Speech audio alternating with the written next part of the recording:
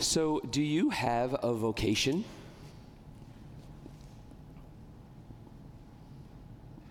Do any of you feel called by God?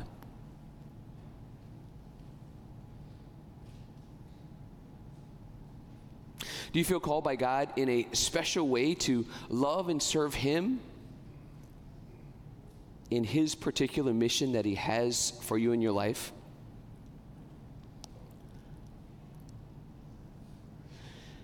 This week we were asked by the vocations office to talk about vocations, to speak on all the masses about the vocation life.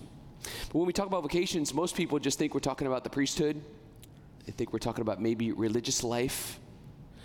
But a vocation is basically a calling from God to enter into a relationship in a life of holiness, where we serve God in this life so that we can be with Him in the next, so that we can be saints.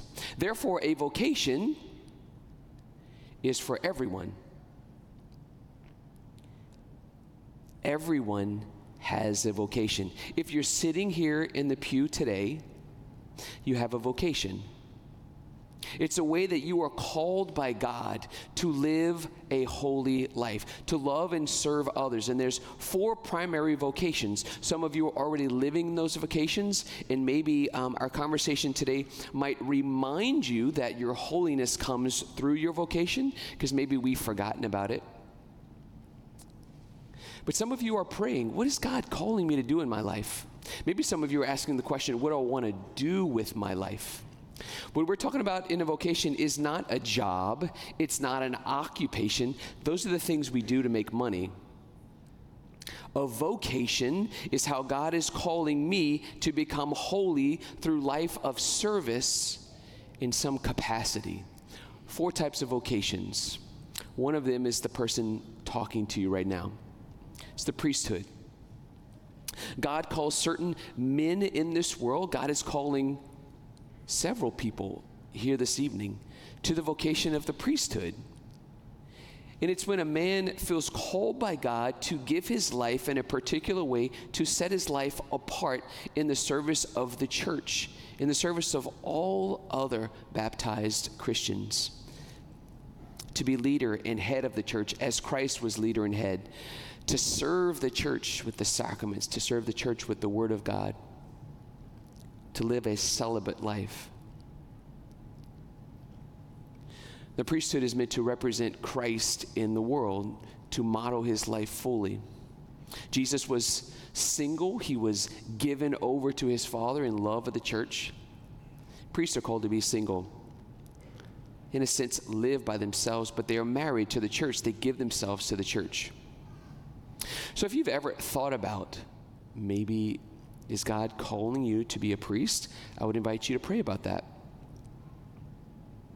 Second vocation would be religious life, the consecrated life. This would be any woman or male who wants to set their life apart. Maybe they don't feel, maybe a man doesn't feel called to the priesthood, but maybe he feel to a religious life.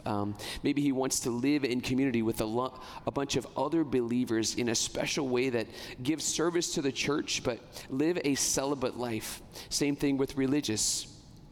Maybe you're a woman who is being called to give your life in a particular way, set apart in service to God.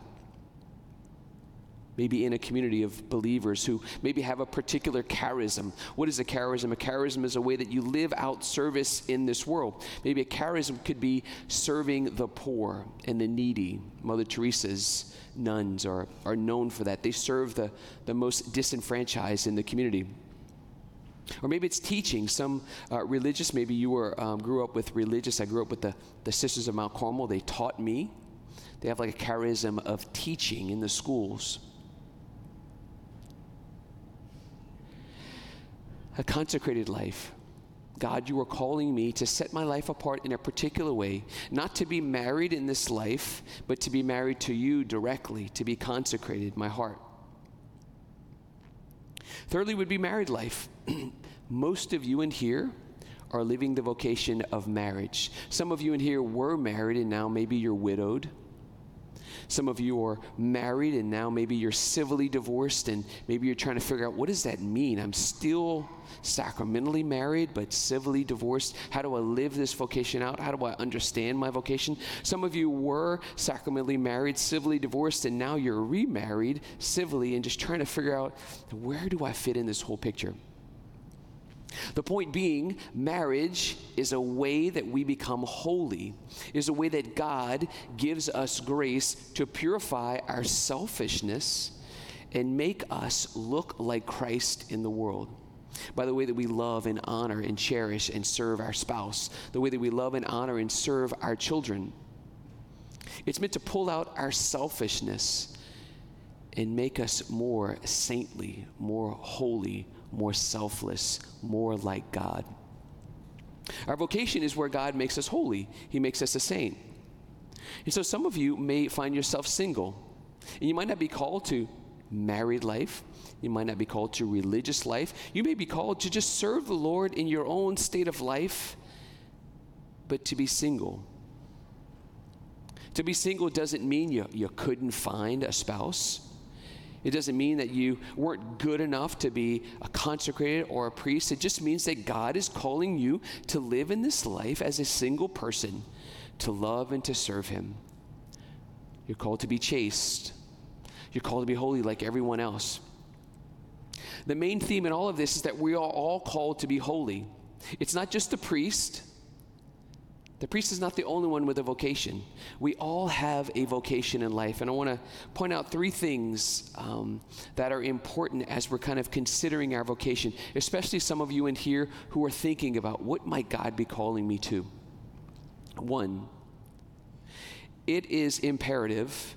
In fact, I think it's impossible to understand what God is calling us to if we don't first listen. A call comes from God. And if you're anything like me, I have a lot of noise in my mind, in my heart. I remember when I was in college and I was praying about the priesthood, I kept getting so frustrated with God. He's not talking to me. You're not talking to me. You're not talking to me. Why can't you make this clear? Why can't you just make it so obvious so that it would be easy for me to know what you're calling me to? And I'd go to the chapel and I'd just get frustrated with God. I'm on the clock. I was about to apply to physical therapy school. I was going to go to grad school. I was taking all my tests, getting all my hours served up, and I felt like this was like a pivotal point in my life. Why won't you make it clear? And finally, eventually, in the Adoration Chapel, God made this very clear to me. He said, I'm trying to talk to you and make it clear. You're just not listening. You're talking the whole time. Or you're bringing your studies, you're bringing books, or you're bringing all this other stuff. You're doing all kinds of stuff, and you're getting frustrated with me, but you're just not sitting down and listening. You're crowding when you're in the car, you put the music on. When you're at home, you put the TV on. When you just have all this noise. How can you possibly hear me? If we're really serious about learning what God wants of our life and how He wants to fulfill our hearts, we have to listen. Two, we have to be able to discern. We have to be able to sift through the things in our heart that fulfill us, that give us peace, and the things in our heart that agitate us, that frustrate us. And we have to know that a vocation implies a commitment. Let me say this one more time. A vocation requires a commitment. We can't keep our options open forever. We can't be uncommitted forever. When Jesus calls us, He will ask for everything, whether we're married, single, religious, or priest. And He doesn't ask for everything to jeopardize our freedom. He doesn't ask for everything to jeopardize our joy. He actually wants us to be fulfilled. He wants us to be filled with joy. He wants to satisfy us. That's why He wants everything from us, because He knows if we rely on anything but Him, we will be dissatisfied and we will be left looking and searching and unhappy. Even those of you who are married, He wants everything from you because he doesn't want you to think your spouse is God. He doesn't want you to look at your spouse relying on her or relying on him for everything. Most of you have already learned that by now. You realize my spouse is not God. But some of you are still hoping that maybe they might be something that they're not. Finally, the third is our vocation comes in the midst of life. So, when I was in college, I was thinking about what is God calling me? How is he calling me to love and serve him in this life? And every once in a while, priesthood would come up, and I would think, well, I'm not good enough. I'm not holy enough. Maybe I will be able to enter in the seminary when I get some things straight, when I fix myself, when I get all of these behaviors and attitudes right.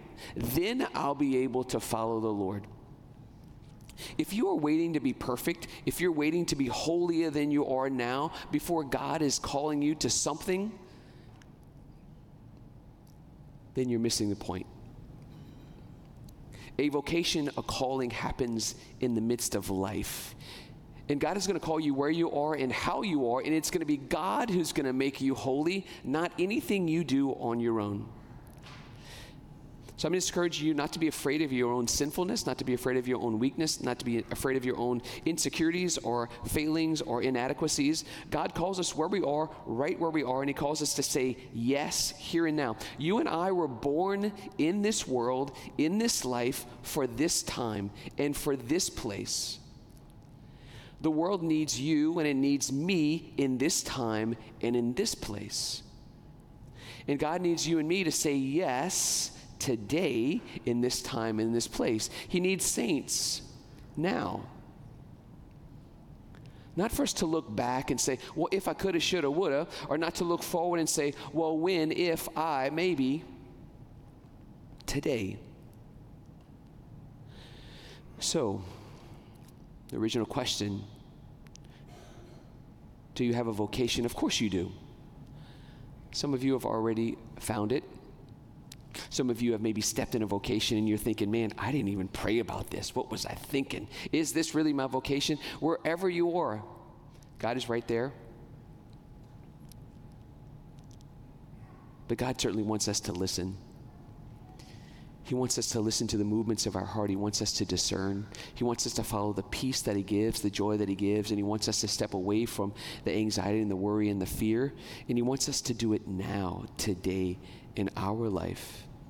Let's pray for each other as we discern and live in the vocations of our life. That's where we will find true joy and true fulfillment and true peace and true holiness, and that's where we will become a saint.